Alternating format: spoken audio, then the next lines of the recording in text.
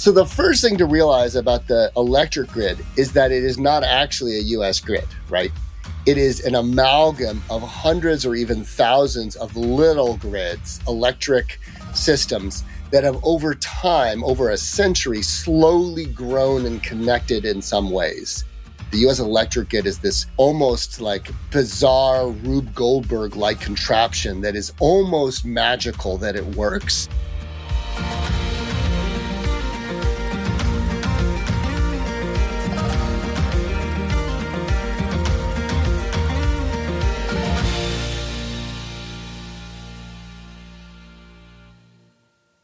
Hey folks, I'm Connor Gaughan, and welcome to Consensus in Conversation, a podcast that showcases leading problem solvers and innovators, specifically those doing good for the world and doing well for the bottom line. The grid. It connects us all to power, energy for our homes, our offices, our internet. We hear about it a lot these days as demand for electricity grows and extreme weather events threaten the delicate balance between energy supply and demand.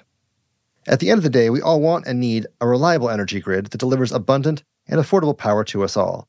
And increasingly, it'll be important that the energy we get comes from renewable sources that help ensure a clean and healthy environment. Well, today we'll be speaking with Cisco DeVries, the CEO of OhmConnect.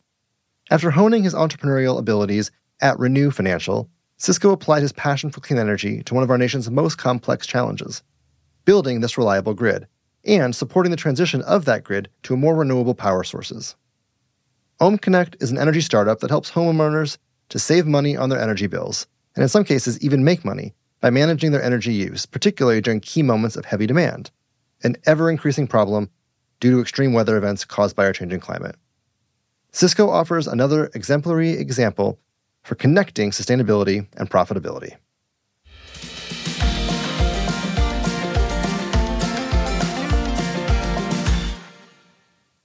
Thanks again for doing this. Super excited. So, Cisco, tell us a little bit about yourself. Let's start at the beginning. Where are you from? I grew up in the middle of nowhere in rural California, just outside of Yosemite National Park, up in the Sierra Nevada mountains, around 4,000 feet. Beautiful. A little place called Mariposa County. So did you grow up in California thinking, I'm going to solve the energy crisis, or did that come later? No, I can't imagine that. I thought when I was a kid, I wanted to be a truck driver. The thing I'll say, though, about growing up in the country, and we were on the end of a mile-long dirt road. I had a party line telephone. I don't know if people really know. We shared a phone line with our neighbors. But it was a beautiful and is a beautiful part of the country. It is a beautiful piece of nature. And I watched over the course of my life, and I'm coming to be 50 this year, I've watched the forest die because of climate change. Yeah. I've watched all the pine trees die, many of the oak trees die, and then fires come twice now through our and to our property. Our home has survived, our family home there, but it has really brought up close and personal this notion of climate change that can seem academic and about degrees Celsius. And it's very different when you go back to the place you grew up that is like a cornerstone of your identity and realize that it has totally and utterly changed in a ways that I can notice from year to year. And I think that has also helped me understand the nature and issues with climate change a little more viscerally. And it's something you hear more and more from folks across the country. You hear, people in Florida are recognizing every day, and in Arizona and Colorado where the rivers are struggling. I think it's becoming real for folks. It's that part of the state of California is very red in the political spectrum. It's very rural, and it's also a lot of folks who know how to take care of themselves and take care of their property and raise animals. And I have had those conversations where people say, they're not necessarily willing to go there where the politics and the policies might need to go, but they are absolutely there to the reality that the climate has changed. And from there, where did you go to school? How did you begin your career? I went down to school at UC San Diego. I really enjoyed my time at UCSD. But after I left, I got the bug and I moved to Washington, D.C. And I'd been doing some work in politics and public relations and things like that. And I was in the U.S. Department of Energy working for the Secretary of Energy. And I really got this firsthand exposure to really the dynamic and changing landscape around energy, renewables, energy efficiency. And it really stuck with me. And I think that really kicked off what has become a career and a life focused on environmental and energy issues. So you're working for the Department of Energy in Washington, D.C. early in your career. How'd you end up as an entrepreneur from there? Almost entirely by accident. I did not plan to start and run companies. I really am in the business of solving problems. And I thought I was going to focus more on the public sector side of that. And obviously in energy, it's still a big component of what we do.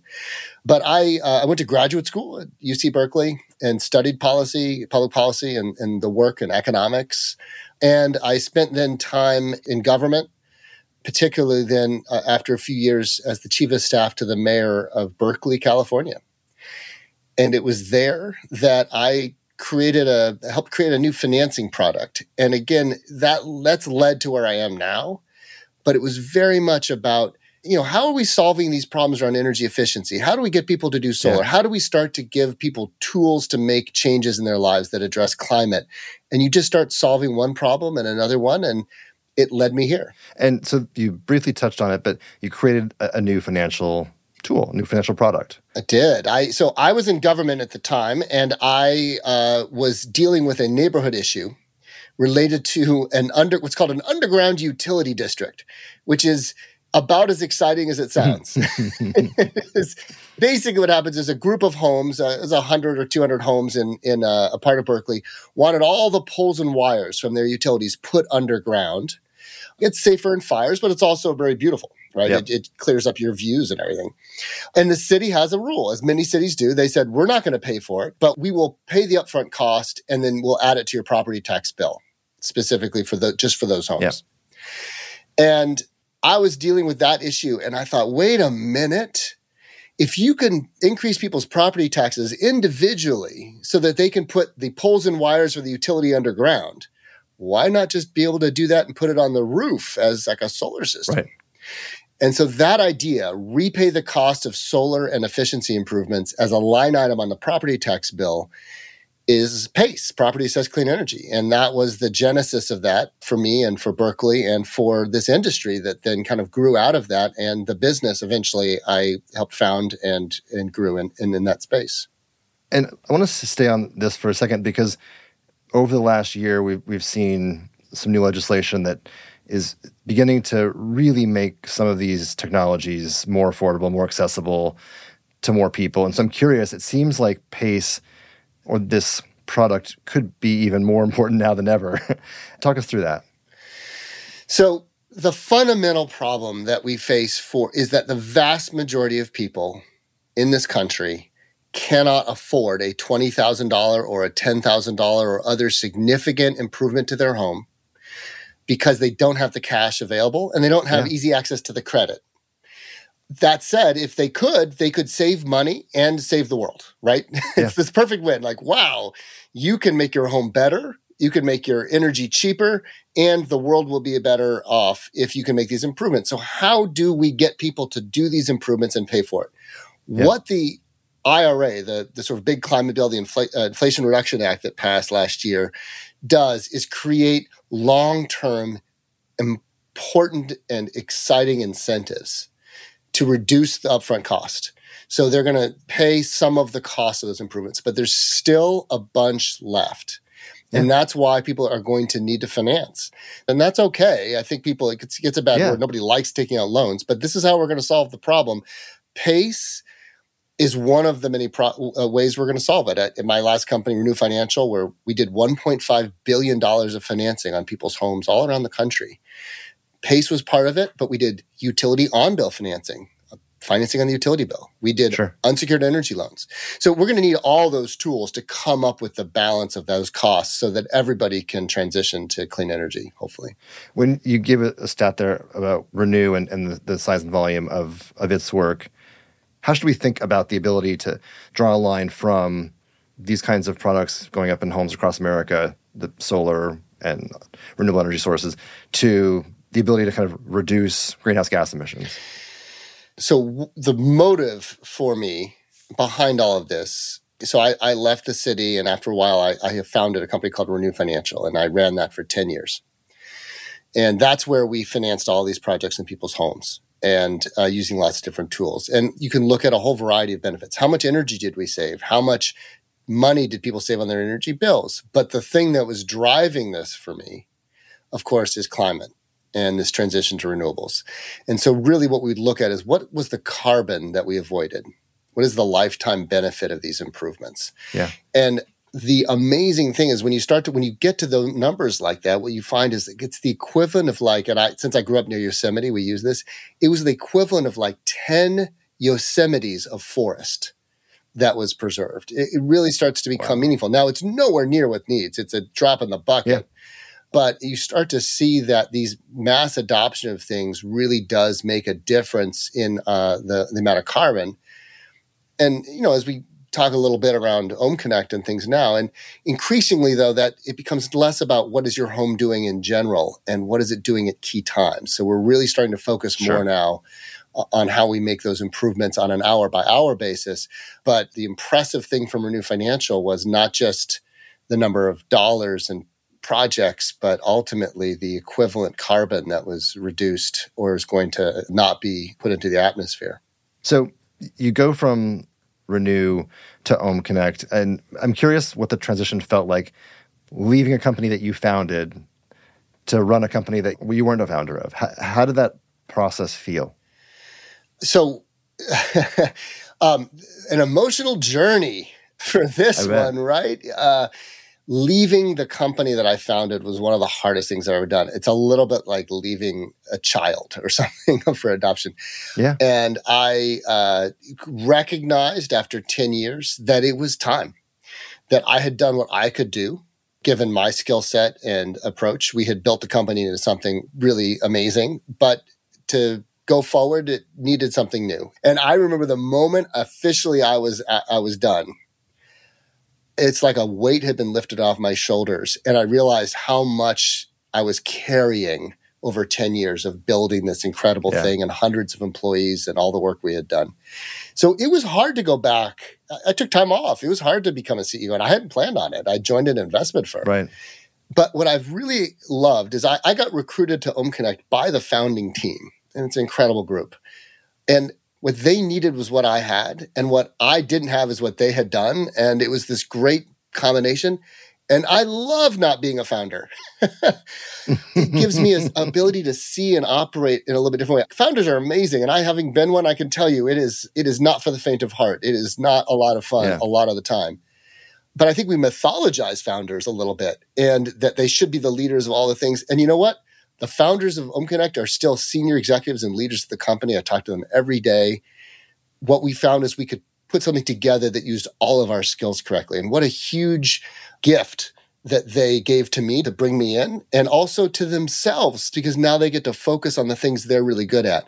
So, this was actually, that part of it went really well. And I think that's not always the case. So you mentioned the founders. Can you give us the origin story of OhmConnect as well as the founders? There's three people involved that really were considered the founders of OhmConnect, and that is Matt Duesterberg, Kurt Tung, and Kadir Lee. And the beautiful thing of this is that they're all totally different in terms of what they brought to the table and how they had thought about the issue of how you engage people around energy differently than I think everybody else had ever done from a more of a utility or policy mindset. The kind of mindset I might have and probably did bring when I was working on PACE, which was, not a consumer-oriented focus at first. Right. So you've got Matt, who was an energy trader and really understood how these energy markets functioned and where they were inefficient, where the problems were. And he was really focused on the fact that he could make a lot of money trading on the ups and downs, but wouldn't it be better if we could solve the problem of these huge swings in the volatility around energy? You've got Kadir Lee, who was the CTO of Zynga. So if you remember your brief addiction to Farmville, he sold 100 million alien space cows or something. And keep in mind that social gaming, like as a thing that just people do, didn't exist until Zynga really showed up. They pioneered social gaming, for better and for worse. It changed society. And he helped build that from zero to hundreds of millions of users all across the world. And then you have Kurt, who applied it from more of a marketing and consumer side. And so the three of them started to attack the problem. How do you get people to engage around energy from a different angle than all of the utility program people who had come before? These aren't ratepayers, they're customers.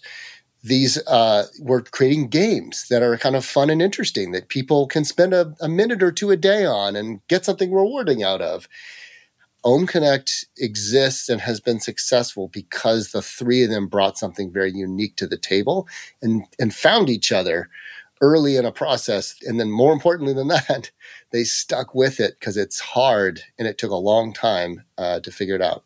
Okay, so how does OhmConnect actually work? There's two parts to what OhmConnect does that are really critical. So what we do is a customer signs up for OhmConnect. It's a free service. We will provide you free or discounted smart plugs or thermostats or other devices to help you put things in your home that use electricity under control, that you can control and that you can allow us to toggle as well when needed. We'll also give you the software and the platform, and we'll give you text messages and notifications when events are happening. And when you reduce energy, whether you take action yourself by going around your house to turning things down or just putting off the laundry, or whether you just set it and forget it and allow your devices to toggle on and off or off and on. Either way, what matters is, did you reduce energy use from what you normally use? And if so, we're going to pay you. And we're going to pay you for those reductions. And that is the reward you get. You also save energy on your bill, and that's another benefit you get. So it's great. So that's the customer side. In California, for example, we have well over 200,000 fully enrolled, engaged customers, nearly 300,000 appliances and devices in those homes that we control directly. Everything from hot water heaters and car chargers and battery storage all the way to just refrigerators and lights. Mm-hmm. Now, that's the first half. That's what the customer sees when they sign up and how they participate. And it's kind of a no-lose situation because you're always in control. You can just opt out if you don't want to participate in an event. The grid side is kind of where you're heading on. It's really important. So what matters if you by yourself, Connor, if you just turn off a lamp, that's nice for you and you'll save a little bit of energy. What matters to the grid is not what you do by yourself that much. What matters is, do 100,000 homes reduce their energy use at exactly the same time, and can we predict exactly what's going to happen at once? And that's the other side of OhmConnect's really a magic, which is we have done so many events over so many years with so many people that we can predict with incredible certainty exactly how many megawatts we can reduce in demand at any given time all across the year, all across the day. So 10,000 times a day, we inform the California grid operator exactly how many megawatts we have, where we have them available, and at what price we need to get paid to dispatch them. When they say go, we need, on a really bad day, 150 or 200 megawatts in California system-wide, or we need 3 megawatts in Fresno, and it all varies, just depending on the situation. We turn around, and our algorithm, our computers, which is very machine learning based, it then says, okay, here's the number of homes and the homes I need and the impact, the things I need to do in order to achieve that reduction. And then it does it. Automated sends the messages, toggles the devices, does all the work. And 15 minutes later, it's over and we're done. We've succeeded. That automation, that prediction, that ability to replace dispatchable natural gas power is desperately needed for the grid now. Not just on the emergency days, like I mentioned, where we're just running out of power overall, but even on just a regular, hot, difficult day when we can decide not to turn on a dirty power plant that's in somebody's backyard. So it's really a great win-win. And for most of the customers that participate, they don't view it as a painful thing. It's like, oh, it's fine. It's part of life. It's like taking your recycling out. It's just an easy part of life that you adjust to. And instead, unlike all those other things, you also get paid. You're incentivized, So it's a nice combo. Yeah. If you were to explain it to someone like they're 5, the energy grid, how would you explain it? So the first thing to realize about the electric grid is that it is not actually a U.S. grid, right? It is an amalgam of hundreds or even thousands of little grids, electric systems that have over time, over a century, slowly grown and connected in some ways. And some of them are way more connected than others. There's all kinds of strange lines. And so there is no U.S. electric grid. The U.S. electric grid is this almost like bizarre Rube Goldberg-like contraption that is almost magical that it works. It's one of the great inventions of human society.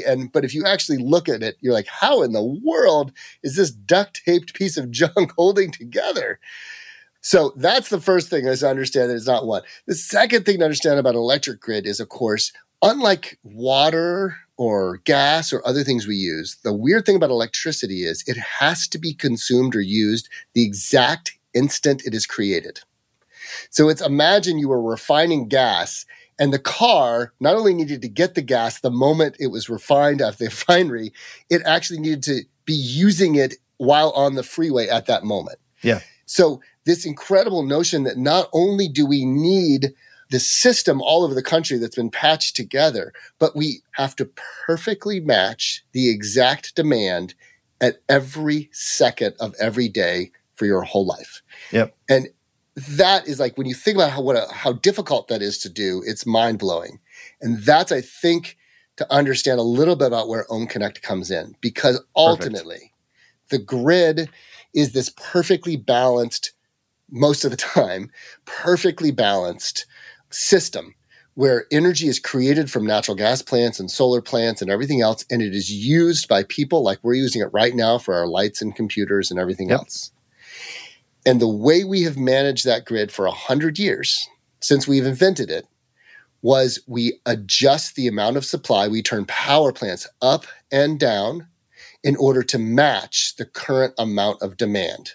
So demand is what it is. We just let people use what they're going to use, and we adjust the number of power plants running in order to meet that demand. And now, as we transition to zero carbon and we move to solar and wind and other renewables, other zero carbon sources, they lack that control. You cannot dial them up and down the way you can dial up and down a fossil fuel power plant, right? Particularly natural gas. And that means you've got to be able to control the demand side. So instead of now being over on the supply side and saying, I'm going to change the power plant, I'm going to turn it up by a megawatt, you've got to turn demand down by a megawatt. The nice thing is the system is indifferent. It does not care if you increase supply or reduce demand within quite a range, but it just cares that they're equal.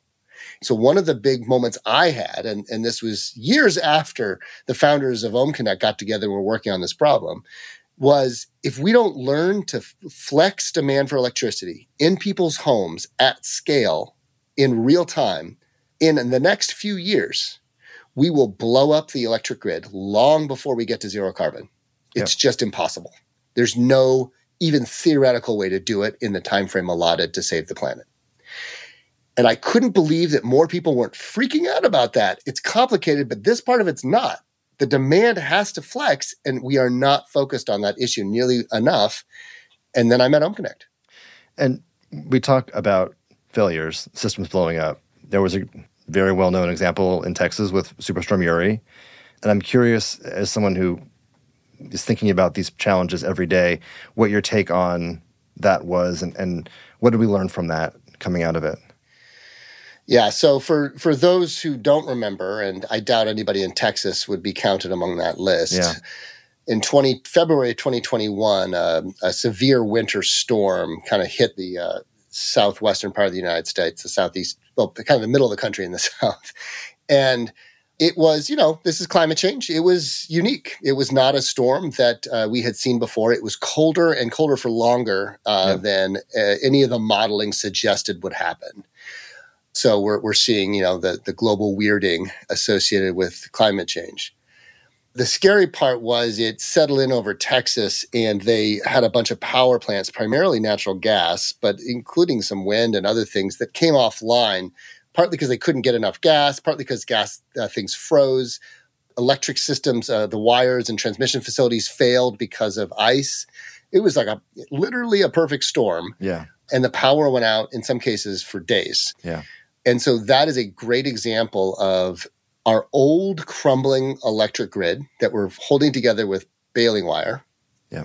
So we're all having these crazy, unique weather conditions. We're seeing that the electric system is crumbling under that challenge. And on top of that, we are transitioning to renewables, which are intermittent. And on top of that, we're electrifying everything on the back end, like you talked about from the IRA, electric cars and heat pumps and everything else, which we desperately need.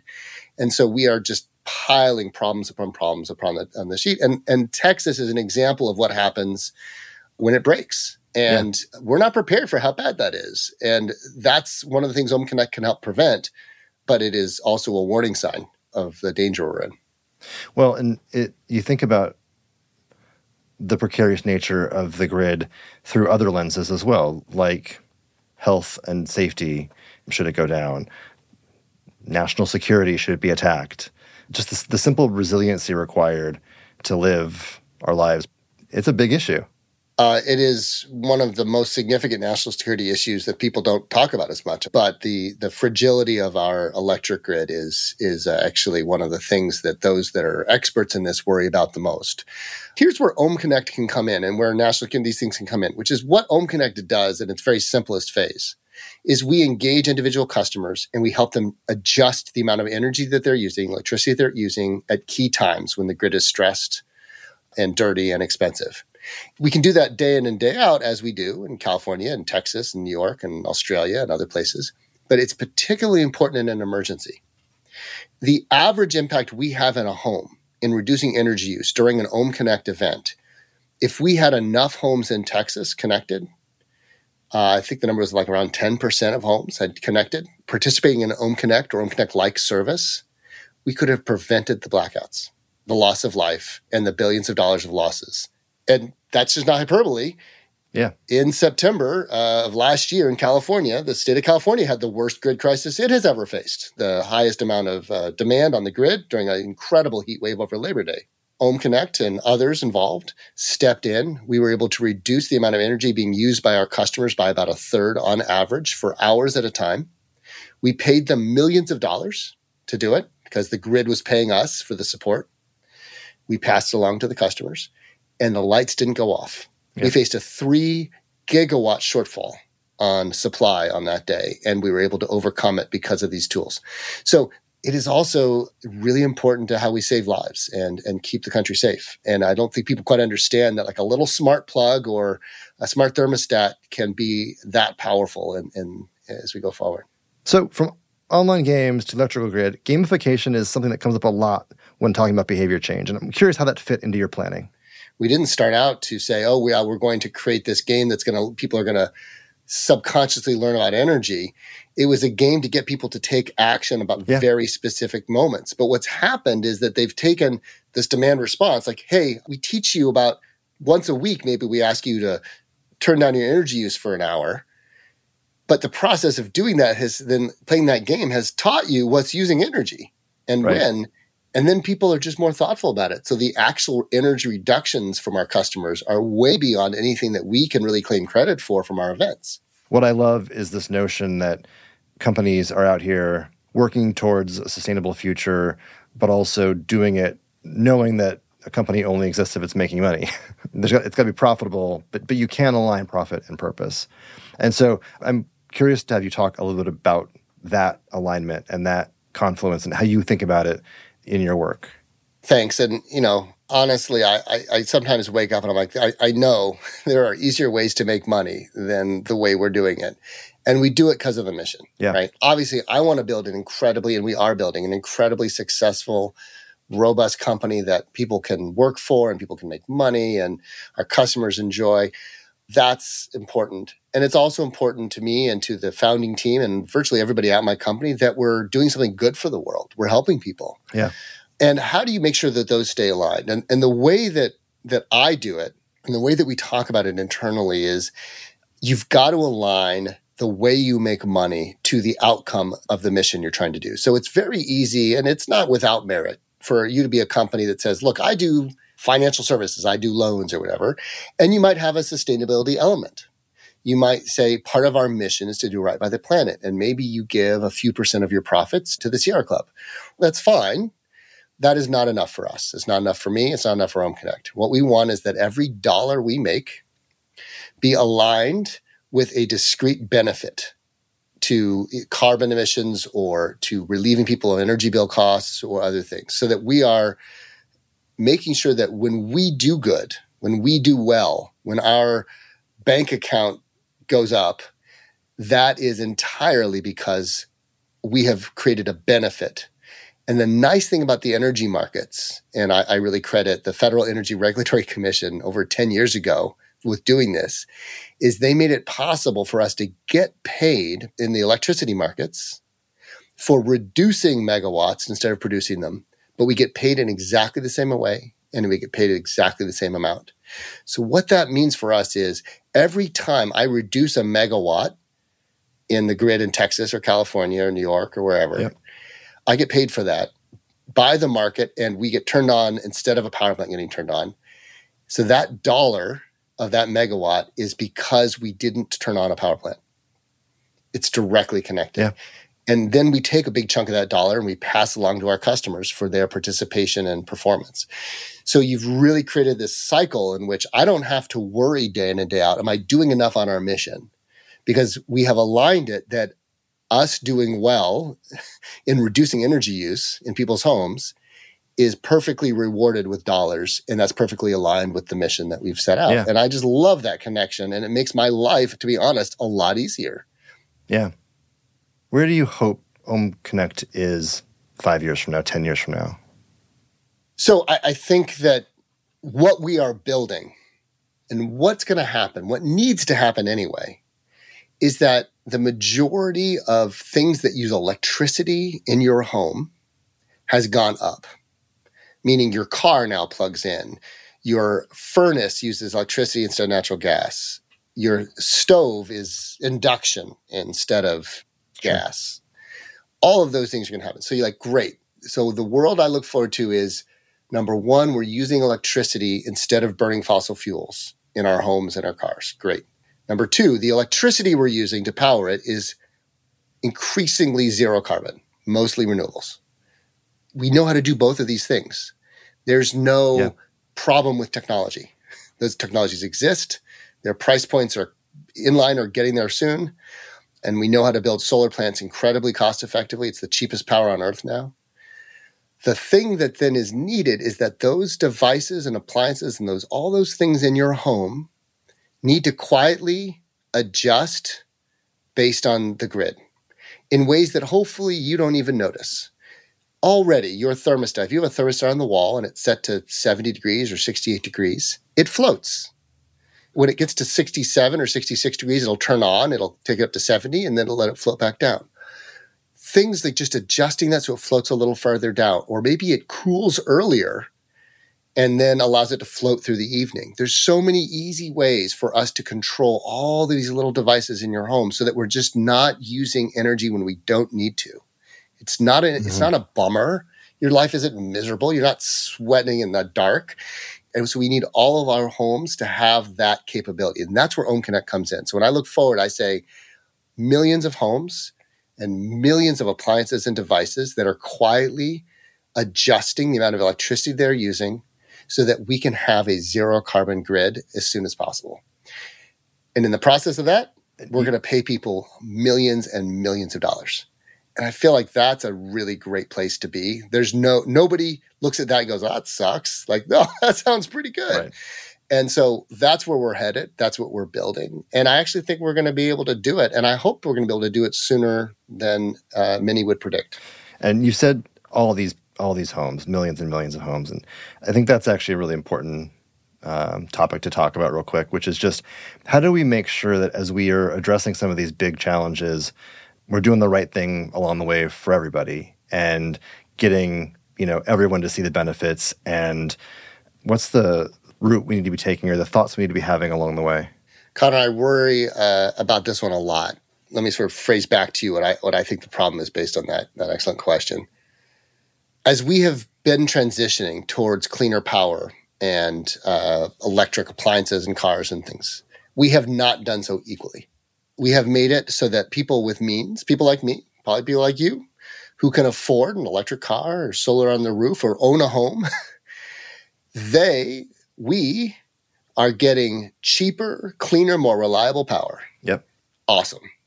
I have a car, my electric car. I like it better than I ever liked an ICE car. I like it because it's just a better car. It works better. It requires less maintenance. It does all the things I want it to do, but better. So my life has been improved by the transition to clean energy, setting aside my job, of course, which also pays the bills and all of that. I think my home is more comfortable. My power is cheaper and my car is more fun. Yeah. Awesome. I win. The problem right now is that most people are losing. Most people are getting less reliable, more expensive, dirtier power. They're stuck with older, more polluting, more challenged vehicles. They do not get the benefit of induction heating or any of the other things. They're stuck. We are creating what I call an energy divide. A divide of the energy haves and have-nots, just like we did with the transition to from Ma Bell and your telephone to high-speed internet. Digital world, the digital divide. So here's where that's got to stop. Number one, we need everyone to transition. We don't have time to leave people behind. Number two, it's unethical. And number three, we will lose the political will to save the planet if we're leaving most of the people behind in the transition. If most people's lives are getting worse because of solar and efficiency and these things, they will stop voting for the kinds of policies and changes and people that will allow us to save the planet. And we can't let that happen. It's not ethical to leave them behind. It's also, even if you don't care about that, it just means we're not going to get it done. Right. So I really want to make sure that we're focused as a core part of policies and business that it's democratized access. Everybody should have access.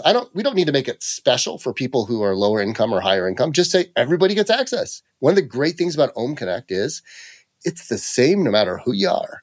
We have thousands of customers in trailer homes. I have tens of thousands in apartments that rent apartments. I have people in mansions with multiple Teslas. Everybody participates in the same program. Everybody has the opportunity to earn money and rewards and win and help out. Yeah. And it's hard to think of a single other thing as part of this transition that has that benefit. And so I love that part of OhmConnect, but I also just think, man, we need to focus on this like a laser beam as a society. And I'm very worried about the trajectory we're on. I mean, it segues to my last few questions, which are more inspirational in nature. And I think whether let's just stick with that particular example of the energy divide. This is a giant, systemic, big challenge, and it's going to require people, organizations, industries, all to come together to address it. How do we even start when it's something so big? How do you get going when the challenge is so daunting? There are moments, and more than I'd care to admit, where I feel a lot of pessimism and doom, right? You can't read the new IPCC report or watch the forest outside my family home and not think, it's too late. We're not moving fast enough. And that might be true, but I would argue that it doesn't matter. We don't know. And all we can do is take a swing. Nobody's a monk. I still travel on airplanes. I know airplanes are bad for the climate. I try to minimize it, but you know what? Sometimes there's beauty. I took my son to the Amazon last month as a big trip when he's 12 years old, and to see a beautiful place under threat, but also just to see a different world. Yeah. And whatever carbon was involved in that, I think was worth it because it is part of being human and part of being on the planet. So it is not about being perfect or saying like, well, I can't do everything, so I might as well not do anything. The issue is just take a step. So whether that's you personally, whether that's me as a company, whether that's the state as a whole, you just keep moving forward. The thing that I come back to that gives me hope is that humanity over time has been really good at doing the right thing at the last possible second. Not every time, and who knows what the alternative timelines might have been. Right. But we tend to come together somehow and persevere. And so we've got to believe that we can, and I do. And I also know that you don't turn that corner one day and it just happens. It happens because you take a step, and then all of a sudden, a thing you thought was impossible, it turns out everyone just didn't realize it. And there are more examples of that kind of success than we give credit for. And I think those steps, one by one, they add up, but they just also just create a momentum, and you don't really see how far we've come. Right. So I hope 10 years from now, that's the story. I fear that it might not be, but what's the harm in trying? Right. And maybe the fear helps motivate us to work a little harder. I'll tell you one thing we have found does not work, Connor, is guilt. Yeah. I think fear can be a good motivator. And I think greed, let people be greedy if they can make some money doing the right thing. I'm not going to be picky right now. We have a lot of problems with our system, our economic system. But right now I'm pretty focused on, if you want to get rich doing exactly the right thing, go. Yeah. There's going to be a lot of trade-offs and things as we go along. I do absolutely think that guilt is a failure. Us trying to make you feel bad about a choice you're making is inappropriate. Maybe it works for your kids. If your kids do that to you, fine. We have found at OhmConnect in marketing, and we're probably the most successful, certainly one of the most successful energy marketing organizations on earth. And what we have found is it is always the economics. People are making changes and choices because of the economics, because they save money, they want money, whatever it is. They're proud of what they're doing for the environment. They tell their friends because of the environment, but they're doing it for the economic reasons. And so let's embrace that right now. Yeah. Don't guilt people into it. It won't work. It never has. What does work is aligning people's economic and other interests in a way that gets to the outcome we want. And I think OhmConnect's doing that, and I think we need to do a lot more of that. Awesome.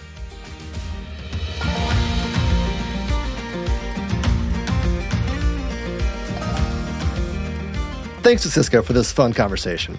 Consensus in Conversation is hosted by me, Connor Gahn. The episode is produced by Will Gatchell, Chandler Bramstead, and Jeff Rock. Executive produced by me with editing from Reasonable Volume. Special thanks to Consensus Creative Director Kate Tucker and strategist Patrick Gallagher. Don't forget to like and subscribe on your favorite podcast platform. We'll see you next week.